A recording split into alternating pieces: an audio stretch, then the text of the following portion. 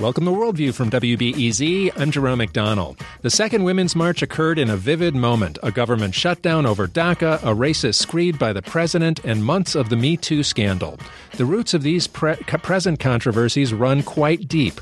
We're going to spend the hour talking about where the country's at on gender, colonialism, and white supremacy. We'll take phone calls at 312-923-9239. Don't forget, you can join the conversation on Twitter at WBEZ Worldview.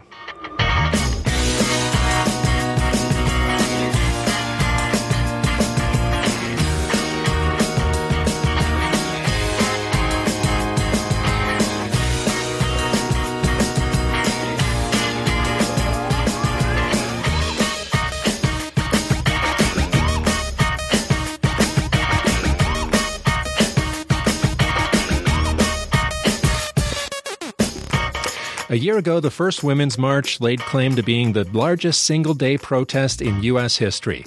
But it also had its critics who found the Women's March clueless about the true depths of a racist capitalist patriarchy. The second Women's March featured lots more women of color and a year's worth of deliberate organizing and no loss of energy. We're going to talk about the Women's March and where this country's at with Yasmin Nair. She is an activist, an academic, and editor-at-large of Current Affairs. Nice to see you again, Yasmin. Great to be here again. Thank you. And Jennifer Breyer's here. She's Director of Gender and Women's Studies at UIC. Great to have you. Thank you. You know, Yasmin, you wrote an article a year ago, Bourgeois Feminist BS. So I know full well that you were not impressed with the first Women's March and where things were at. Is the country getting any better? Because it would seem like all this deliberate organizing went on, all this intentionality, and but there's bad signs too. Roy Moore got an enormous proportion of the white women's vote in Alabama, and it seems like the same equation that led to the Trump victory is still really present. How are you feeling? Pretty much the same as last year, which is not to say that I'm not, in some ways, glad to see, obviously, the continuing kind of movement against arch-right actions and so on. But, I have not – this year, for instance, as far as Women's March is concerned, I was just telling Jenny Breyer, whom I refer to as Jenny only because we are familiar with each other for over a decade now. But I was just talking to Jenny about how, in my circle of mostly leftist, queer, radical people and feminists, of course, all of us, we organized a meeting and completely forgot that it was coinciding with the Women's March this year, for instance. This year and did you do it last year? I did the same thing last year. So it wasn't, I think the issue is, when we ask why is it that women are still voting for instance, Roy Moore, and we say, well, they're acting against their interests, we tend to forget that women are also economic actors. Women are political actors. So there are economic issues, there are political issues. Women are not required to think only of their gender. So I think when we don't scratch that kind of complication, we keep asking the same question, why do women vote for Trump? Why do women vote for horrible men, or for that matter, horrible women? And I think the issue in the U.S. for me has always been the kind of the delinking between gender, economics, and politics. When we only think about women as essentially women who must, for instance, hate a man who made those horrendous comments, etc., we forget that they actually live, for instance, in terrible, live and exist with terrible jobs in towns like the town where I practically grew up, Lafayette, Indiana, which has decimated economy, where there were no economic opportunities, certainly not for women, and certainly not for white women or black women, right? So I think we tend to delink all of that, and so we keep returning to the sense of surprise. All right. So I wanted to get Jenny's reaction to the march, and you went to the march. You went to both of them. Both, yeah. Do you get the feeling that there is change in the country and the march and the movement? I think one of the important things that I want to say in response to Yasmin, which I think is a very sort of smart and astute comment, is that there is feminist organizing happening in this city and in this country that is outside the boundaries of the Women's March. And I think that if we focus on the Women's March as the main sort of site of feminist organizing, we're actually missing some of the most incredible organizing going on, whether it's Black Youth Project 100, which is based in Chicago, which has a national reach, which centers Black feminism and Black queer feminism in the way that it does work in Black and brown communities, or the immigrant rights, sort of the Immigrant Youth Justice League, which is an organization started here, or other sort of radical immigrant organizing, which is feminist and has feminists at its center, both women and men and gender nonconforming trans people. We're going to miss a lot of what we need to be thinking about. So the Women's March, I want to talk about the Women's March, but I also want to call attention to the fact that feminist organizing in this country exists well outside of the work of the Women's March. And it sounds like you're encouraged about that. I find that to be some of the most exciting work going on. And I think, and there have been sites and places and different women's marches where those issues have been taken up and where they've also produced splits among organizers, whether the question is about Palestine or whether the question is about mass incarceration, whether it's about what we think the police should do or what we think the police can do in terms of keeping us safe, who the us even is in that sentence. And I think that has been pushed by feminist organizers in ways that is really important. At the same time that the Women's March has performed what we would have called in the 1970s a kind of consciousness raising. It has been far from complete. It is not total. It has not changed everybody's consciousness, but something has happened. Something has asked a group of largely white women who have not thought of themselves as white and invested in and participating on behalf of white supremacy. It has asked them to actually ask a question of themselves. Some of them have not answered it. I'm not going to be naive or overly optimistic about it, but the question has been asked, I think. Yasmin? Yeah, and I think absolutely. I'm so glad you raised those groups. I would also add, Assata's Daughters, BLM. I think the major difference between the groups that Jenny points to rightly and the kind of mainstream women's organizing is the disinvestment in electoral politics. I think that's the huge difference. And I think this is a difference that came to light, especially I think during the Hillary Clinton election bid. The idea that we were all, as women, for instance, we were supposed to vote for her simply because she was a woman.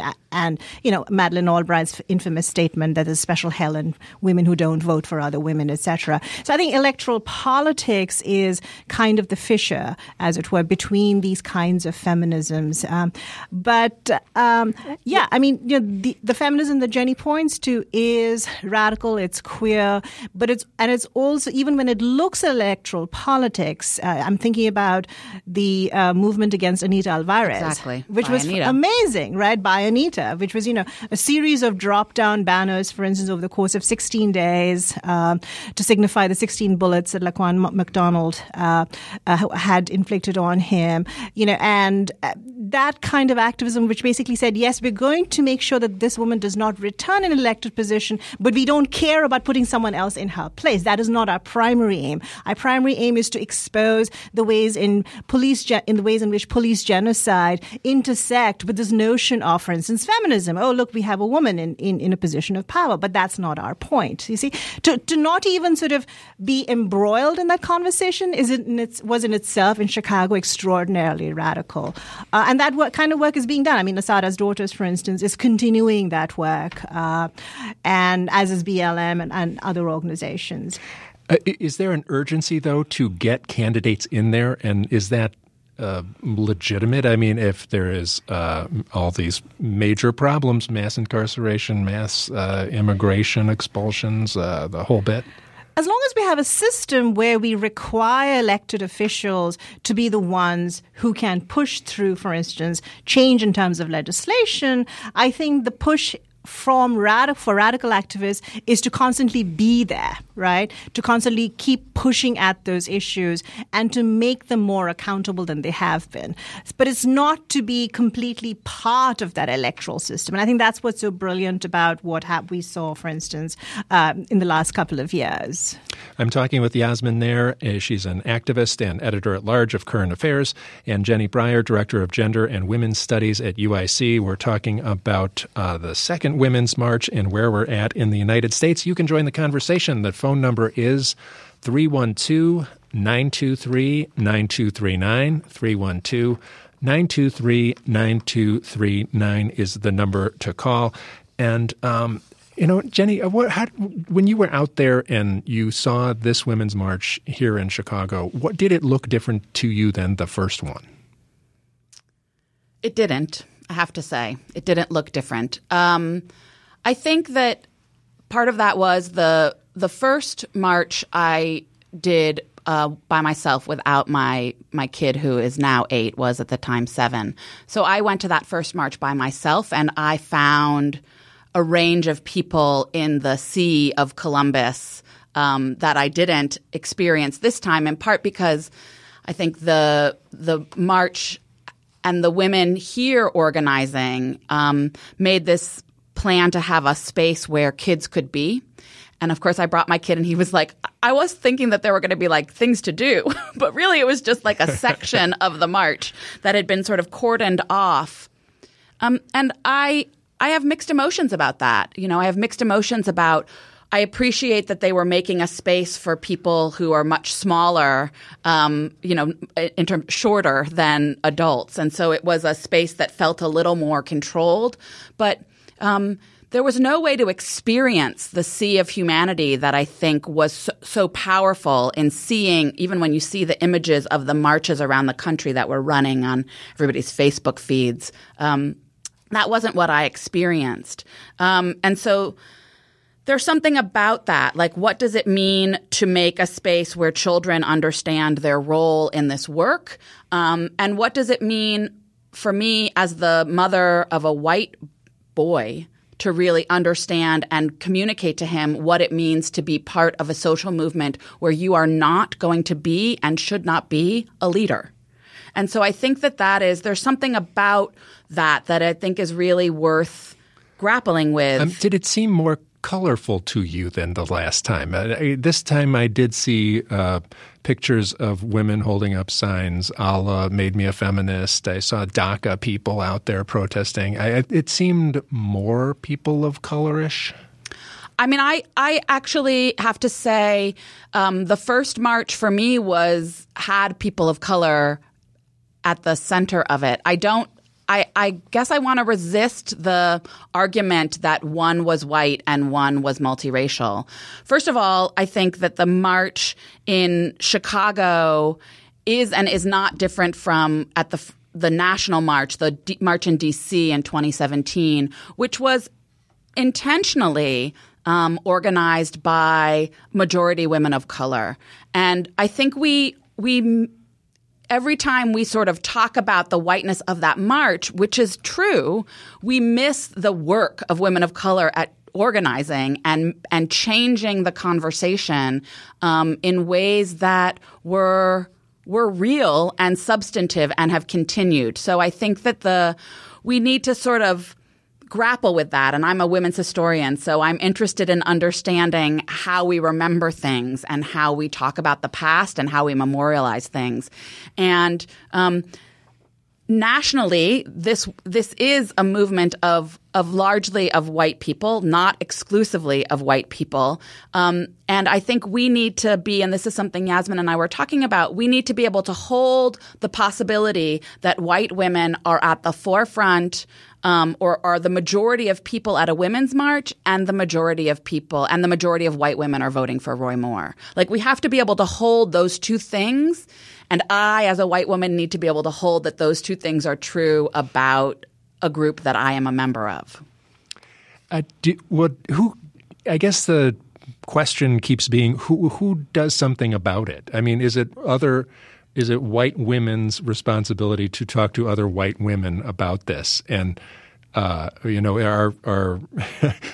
frustrated people of color just off the hook on this one? Well, I don't know that I would put it in precisely that way. I do think that it's white women's responsibility to talk to white women. I think it is, it's like, come get your people and have a conversation with them about what's happening. I think the question might be, how do we understand how pervasive white supremacy and white racism is, anti-Black racism, anti-people of color racism? How much is that part of how we sort of function every day in the world? And to really think very seriously about how we change people's minds and make people think differently about topics that they think they know a lot about. And particularly for white liberals, I think it's an important conversation, not just that white people have to have. Right.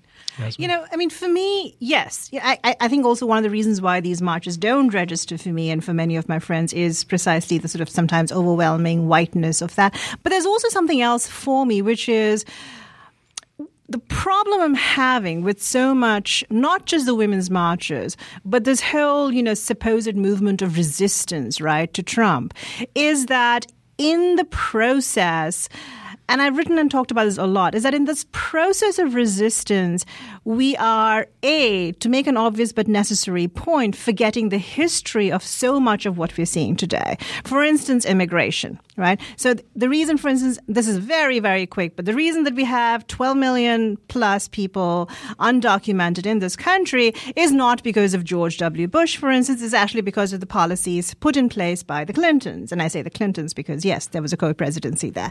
But, so that's a very brief note to make about immigration, for instance. And then when we come to today and we think about the push for DACA, for instance, radical and not so radical, or, let's just say immigration activists and theorists and analysts have long said that DACA, in the very beginning, even when it was being proposed, said DACA is a terrible, terrible idea because DACA positions people, it produces certain kinds of good subjects and so on and so forth. It's also unsatisfactory because it's going to be a presidential, order, not actual legislation. So what really bothers me is the intensity with which we are left to fight for an extraordinarily unsatisfactory piece of legislation, right? And I think this is the problem with the Trump era. My problem with Trump is not that he's Trump. My problem with Trump is that all of us are now responding, and perhaps perforce are responding to Trump to keep terrible things in place. So we're not fighting for radical change. Right. I don't know if we would have fought for radical change with Hillary Clinton necessarily, but we're not fighting for anything that's particularly different now. We're going to take a phone call. The number is 312-923-9239. I'm talking with Yasmin Nair, activist and editor-at-large of Current Affairs, and Jenny Breyer, Director of Gender and Women's Studies at UIC. Laura, you are on WBEZ. Oh, can you hear me? Hi. Hi, how are you? I'm fine, thank you. Thank you for taking my call. I find it so interesting. Good. So I'm currently in the South Side in front of the University of Chicago and picking up my 15-year-old daughter, and I'm 57. I have a profession that's largely male, and I found so much difficulty in these recent months with various of the subject matters you're talking about. I didn't particularly like the Women's March at all. And but most importantly, I think what perhaps my call was taken was because of the Me Too movement. And, I've worked my entire life both studying and also working with men. I love men. I have a son who's 20, and I grew up with two brothers. I also had a mother and a grandmother who worked in primarily male fields. They're, Italian. My mother was from Rome. And so the long and the short of it is the Me Too movement is not something I would ever want my daughter or myself to have to say Me Too. I'd rather say #not me. And I was just wondering why. I've noticed that, and it's certainly not a novel idea, that it tends to victimize women in a moment when all you have to do is just give off the right vibe and it doesn't happen to you. I'm not talking about rape if you're in a dangerous neighborhood and perhaps someone has that in mind, but I am talking about the other parts of Me Too that are associated with getting ahead in work. And so I was just curious what the speakers thought about this. All right. So you're curious about the Me Too movement and how this is factoring in, and Yasmin, do you have some thoughts about this? Yeah, I see what you mean about this business of, what about power of volition, et cetera, the ability to leave and so on. I understand all of that. I find many parts of the Me Too movement extraordinarily unsatisfactory. But at the same time, I also think it has, for better or for worse, and I think largely for better, initiated a public conversation especially about matters of sexual act. And I'm thinking about the Aziz Ansari story that just recently broke, and where we had to all of us grapple publicly and privately with an extraordinary amount of, sexual graphic detail in an encounter that was not quite like the ones that we saw described with Harvey Weinstein, right? So I think that is really important, because that's such I don't want to say that it's outright ambiguous, but there is more ambiguity built into that story than with Harvey Weinstein. So I think that's important. At the same time, my issue with Me Too, the Me Too movement, is that it is so focused on this idea of celebrity. And I think the big question for us moving forward, if we're going to talk about sexual assault or how we construe sexual activity and intimacy and all of that, we have to start asking ourselves a much harder question, which is, how will we respond when we hear allegations about the people we know and love and like?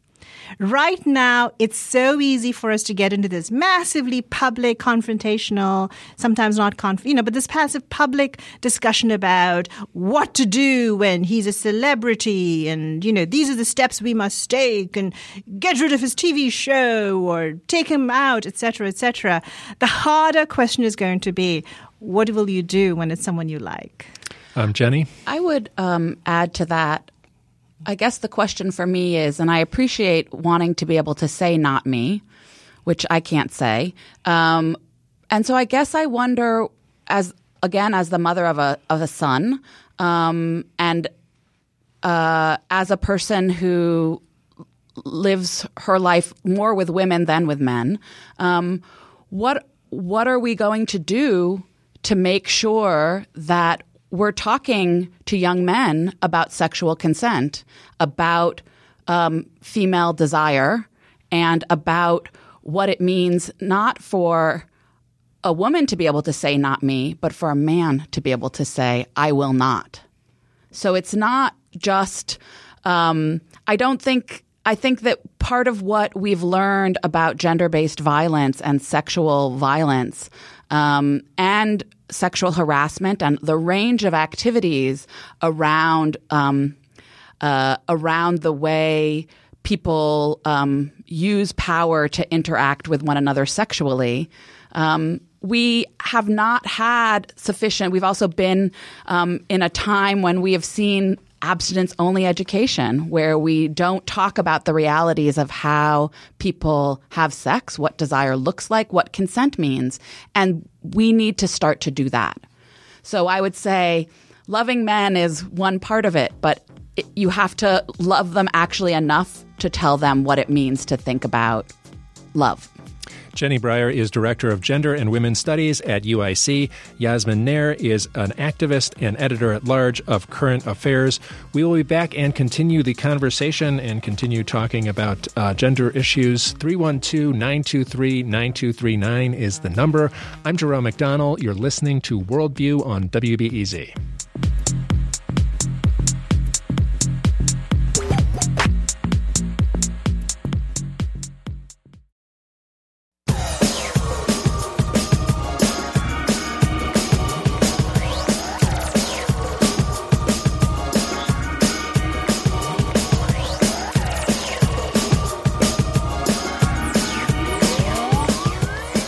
This is Worldview on WBEZ. I'm Jerome McDonnell. We're talking about gender and the deep history of some of the patriarchy and colonial issues in this country today on Worldview. And with me is Yasmin Nair, an activist and editor-at-large of Current Affairs, Jenny Breyer, Director of Gender and Women's Studies at UIC. And since we promised to get into the history of all this, we have a professor of philosophy, Lewis Gordon, from the University of Connecticut with us. He is a leading scholar in Africana studies and Black existentialism. Thanks for joining us, Lewis Gordon.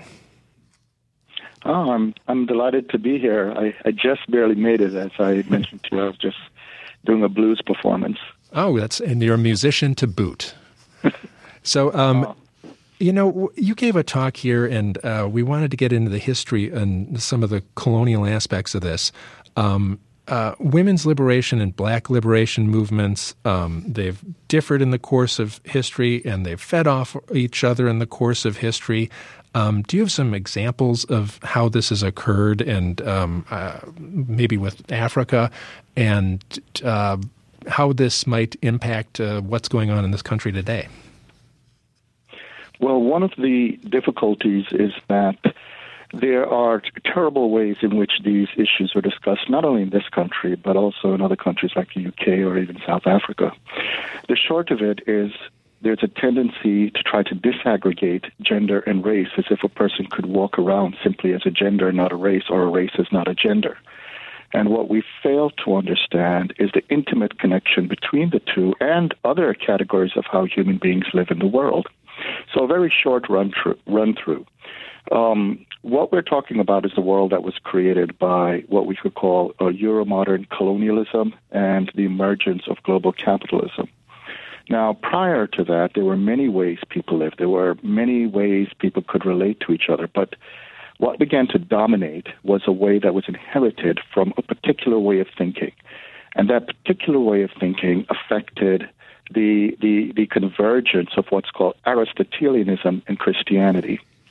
Aristotelianism basically said there was one kind of human being in the world, and that human being was a male. All other kinds were undeveloped males. So when they would look at what we today call a female, they had a very different thing in mind than what many of us today think of when we think of gender. They saw in what we call a woman's body simply a body trying to become a male. Now, that dominated that world until colonialism, where the ability to dominate whole groups of people at first defined those entire groups of people as undeveloped males. Now, this posed a problem because the people who were dominating them had their own undeveloped males. So ironically, once the shift went from gender, in other words, from woman and female as undeveloped, to race as people of color or colonized people as undeveloped, it changed the social relationship of a different kind of undeveloped male into making her into a fully developed human. And that became the colonizing females. So in effect, ironically, what began to stimulate the notion of woman equality, which we can specify as white woman equality, was actually racism and colonialism. Now, within that framework, as the question of negotiating how white women and white men relate to the rest of the world, that, of course, had its own baggage because you see the historical exclusion of those undeveloped males also created an attitude towards sex and sexuality. So in their inclusion, issues of sex and sexuality began to come on the table, and that brought with it a whole lot of baggage around the question of equality. Now, racial equality, which was being struggled for from the beginning, particularly as people became racialized, was also intimately connected to being engendered because whole groups of racialized people were being called feminine. Now, the historical reality then of fighting against colonialism and racism, it began to raise the question for white women, well, if they're superior to the other groups of races, why are they not being treated as equal to white men? And this had an impact on the suffragette movement. A lot of people don't know this, but a lot of people in the suffragette movement were trenchantly racist. They supported the Ku Klux Klan. They argued that white women should be protected from men of color. It was absolutely complicit. However, there were blacks who understood the deeper meaning of the suffragette movement because they understood that a change in social conditions could lead to putting certain other issues on the table. And Frederick Douglass, as an example, was one of those. He was an ardent egalitarian. He fought for the suffragette movement despite the racism it was manifesting. However, as the suffragette movement began to develop, the symbiotic connection emerged, which is this. If every time an issue of equality is posed for people of color, particularly blacks, the retrenchment took the form of trying to increase the question of liberties to white women. This happened in South Africa, for instance, where in an effort to create apartheid South Africa, white women were given the vote, and they voted against black and other groups' equality. You see that pattern in the history of the United States, unfortunately. So, for instance, as more equalities began to emerge for blacks from the 30s and the 40s, but particularly in terms of the military, and among them, there were white women who actually saw the picture in the way Frederick Douglass did, such as Eleanor Roosevelt. The effort to move into retrenchment required increasing access for those women. So this symbiotic back and forth began to stimulate what we know as the civil rights movement. The civil rights movement was struggled for all along, but there, the initial conception was more radical. The idea was to reduce it to a more liberal, moralistic model in which one can actually have certain procedures in place, but keep the other inequalities also in place. And this is why, after the civil rights movement, the post-civil rights struggles have been about the question of how is it possible to have legal equal rights but de facto inequality. Now, as we begin to look at what's happening, other things come about. You notice, for instance, when I started this story, I talked about how the question of female exclusion also had along with it issues of sex and sexuality. And thus, the inclusion of white women began to raise the question of sexuality. So it began to stimulate questions of gay movements and then eventually, as we see today, trans movements. And that's because the era of liberalism is to think that you could simply put people in a place without the relationships they have to other communities. And thus, even where there are certain problematic views about what certain groups may manifest with their ideological positions, other changes come about. All right. Lewis Gordon is professor of philosophy at the University of Connecticut. Jenny Breyer is here at UIC at the Gender Studies program. Do you have some thoughts on this? Yeah, I do. So I'm also a historian of feminism and queer history. And I guess I won't argue necessarily with the long arc that has just been laid out for us quite elegantly, but I would actually like to call our attention to the long history, particularly in the United States, of Black women activists making the argument that you cannot, in fact, talk about something called civil rights and only be talking about race, and something called feminism and only be talking about women. That, in fact, since the early republic, since the beginning of the 19th century and well before, we have seen Black women, whether it's Mariah Stewart, who is the first African-American woman, the first woman of any race to deliver a lecture to a mixed audience of men and women, and making arguments about abolition and about the role of Black women, going through someone like Harriet Tubman, through somebody like Ida B. Wells, our own in Chicago, a person with incredible power, rhetorical power, with incredible social scientific skill, who has actually shaped, of course, the space that we sit at now at Navy Pier through the way she protested colonialism at the Columbian Exposition in 1893, to the Combahee River Collective, which is just celebrating its 40th anniversary, which is a group of radical Black lesbians making arguments about how we all can experience liberation and what it means to end racist heteropatriarchy.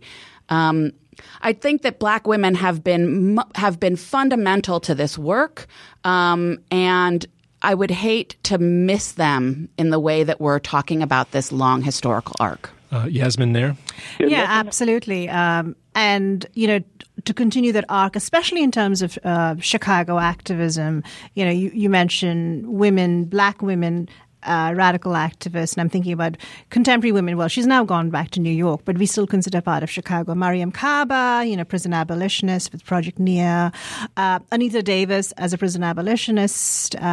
Ruth Wilson Gilmore. The primary work done on the most radical kind of prison abolitionist work is almost entirely all done by Black radical women. So that, I think, is that's a part of the history that keeps getting, I wouldn't say erased, but constantly written out or ignored. So I think that's really important to bring up. I'm really glad to have the question of sexuality raised and sexual gender and sexuality and the kind of feminization of bodies, which I think is the primary impulse in many ways in terms of the denigration of bodies, right? So it is gender. It is the gendering of people that allows them to be denigrated. So I'm thinking about Lumia in New York City years ago being sodomized, with a broomstick by cops, right? So there's a way in which things like the brutality faced by bodies sexually is about putting them in a feminine position. And I think that aspect is because it's about bodily relations and abuse is not something that we often think about. But when we think about the current prison industrial complex, for instance, and the ways in which, trans people are treated, the ways in which women are treated, the ways in which men are raped, and the threat of rape is often inflicted upon men to get them to be coerced to confession, for instance, right? That whole narrative around prison rape, all of that, I think, is part of this very long history that both Jenny and Lewis Gordon have pointed out. The ways in which that is now prevalent in the institutions that we see extracting so much from human beings in terms of the brutality. I think that's really important. And absolutely, in terms of white women and colonialism, absolutely, that's a history that we have to think about. And yet, I'm also very intrigued, and maybe we won't have time to discuss her in much detail, but I think the figure of Oprah Winfrey is really important in terms of how she today, as a woman, as a Black woman who carries with her various narratives of oppression towards Black women, also embodies a certain kind of whiteness and deep capitalism, right? That very interesting figure.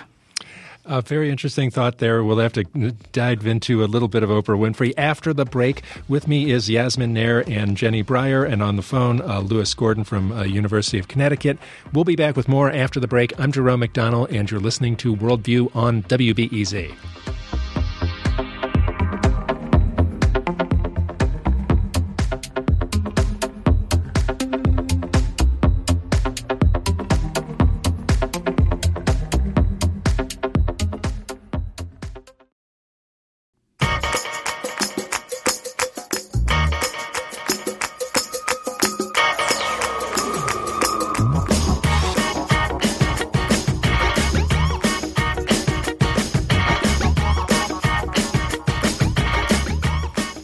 This is Worldview on WBEZ. I'm Jerome McDonnell. We're talking with Yasmin Nair, activist editor-at-large of Current Affairs, and Jenny Breyer, director of Gender and Women's Studies at UIC.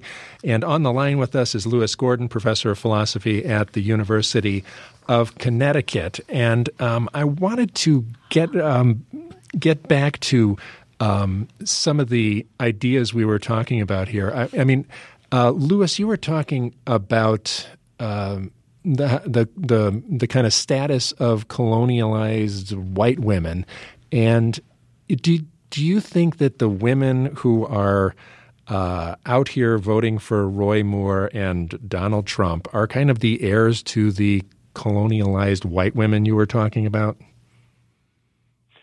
Well, they are heirs in the sense that if they think reductively, they think fundamentally in terms of being white. But the history of white women and the many other groups we talk about is actually a lot more complicated than it may first appear. And we have a short time, so I can't get into it. But let us just say that it's a lot more fluid. And part of it is, if you look at the story I told, there's an ambiguity in the category of white women. because white women looked at in racialized term collapse into the sameness with white men. But white women looked at as women are always related to a potential that actually transcends what they are. For instance, a white woman can, in America's racial economy, produce a black child. And so a form of purity is often imposed on white women, and we see this with the stupid white genocide movement going on, where the idea is that any white, but they're really talking about white women. If they were to have children outside of their race, they're somehow threatening the welfare of that race. So the thing is, I think there's a lot of oversimplification out there in terms of how people think of gender and race, and particularly even the category white women. And even when I spoke earlier about the history, yes, there were many black women involved in these struggles and leading them. If we talk about Lucy Parsons, if we get to Anna Julia Cooper in the 19th century, who theorized it in ways similar to how I'm speaking now. But the crucial thing to bear in mind is that there is a location of how black women and black men are located, particularly around questions of race and gender. Martin Delaney argued similar issues. We can go all the way through to some of the contemporary discussions. But the thing to bear in mind can be summarized if I give a simple example. It was talked about by Angela Davis. In her book, Woman, Race, and Class, Angela Davis brought up a very important statistic, and the demographics linked to that statistic are really astounding. See, although the rationalization for many lynchings was the idea of keeping black men from white women, 40% of lynchings were of black women and black children. And so once we realize that ultimately there's a form of sameness that collapses into the lynching, it means there's a lot more going on than our historical memory tends to signify. And if we look at the present right now, there is a form of commodification or a form of market in how to present that history. So, for instance, there'll be a focus on the fact that 98% of black women did not vote for Trump, but there's an ignoring of the fact that 93%, that's a still significant number, of black men did not vote for Trump. There's a form of erasure in contemporary discourse that's connected to how one can appear as a political agent. And at the moment, some forms of formulating it is to use a logic of how people, for instance, understood in terms of certain portrait of victimization, can appear as part of a political conversation. And I do think that we need to disaggregate that into what's political versus what is desired or more moralistic, and get into the dynamics of how power is actually distributed in the society. Jenny Breyer, do you want to respond? I guess I think that that's a really useful articulation, and I guess the most contemporary version of it. I mean, there are other historical examples of white women activists, Susan B. Anthony, Elizabeth Cady Stanton, actually going to Kansas in 1869 to make the case that white women should receive the right to vote before black men. There's a more contemporary example of that, which I think is really important. And when we talk about prison abolition and the role that black women and other women of color are playing in pushing that movement alongside black men and men of color, is that there's a phrase that's talked about a lot in my field, which is called carceral feminism, which is this idea that the way we want to deal with gender-based violence is to incarcerate. So mass incarceration in many ways is the lynching of the 21st century and the late 20th century. And there's a range of work that's made that case. But it's this idea that the police state, that the prison industrial complex is going to be the answer to dealing with violence against women. And I think that has a particular whiteness that's stitched into it, it's such a fundamental to it that we have to understand, or else we can't explain the fundamentally disproportionate rates of mass incarceration among black men and women in relationship. We're going to take a quick phone call. On the line with us is Laura. You're on WBEZ. Hello. Thank you for taking my call. Thank you for this important discussion. So I am a closeted trans woman, and I have my feet kind of in two different perspectives. I talk a lot with people in the queer community, and I try to be as involved as possible. But then also there are people from sort of my straight white world that I'm also a part of. And one thing that I witnessed is that people in that straight white world, many white liberals, want desperately to be an ally, but they are imperfect allies. And I often see them feeling alienated by, I guess, what are demands for purity within social activist movements. And obviously we need them if we want to affect change. I don't want Trump to be president anymore. And so I struggle with this balance of how do we deliver what are important radical messages, but at the same time not alienate such a large part of the population who are necessary probably to make that change happen. Yasmin, you were talking about this very thing earlier. Right.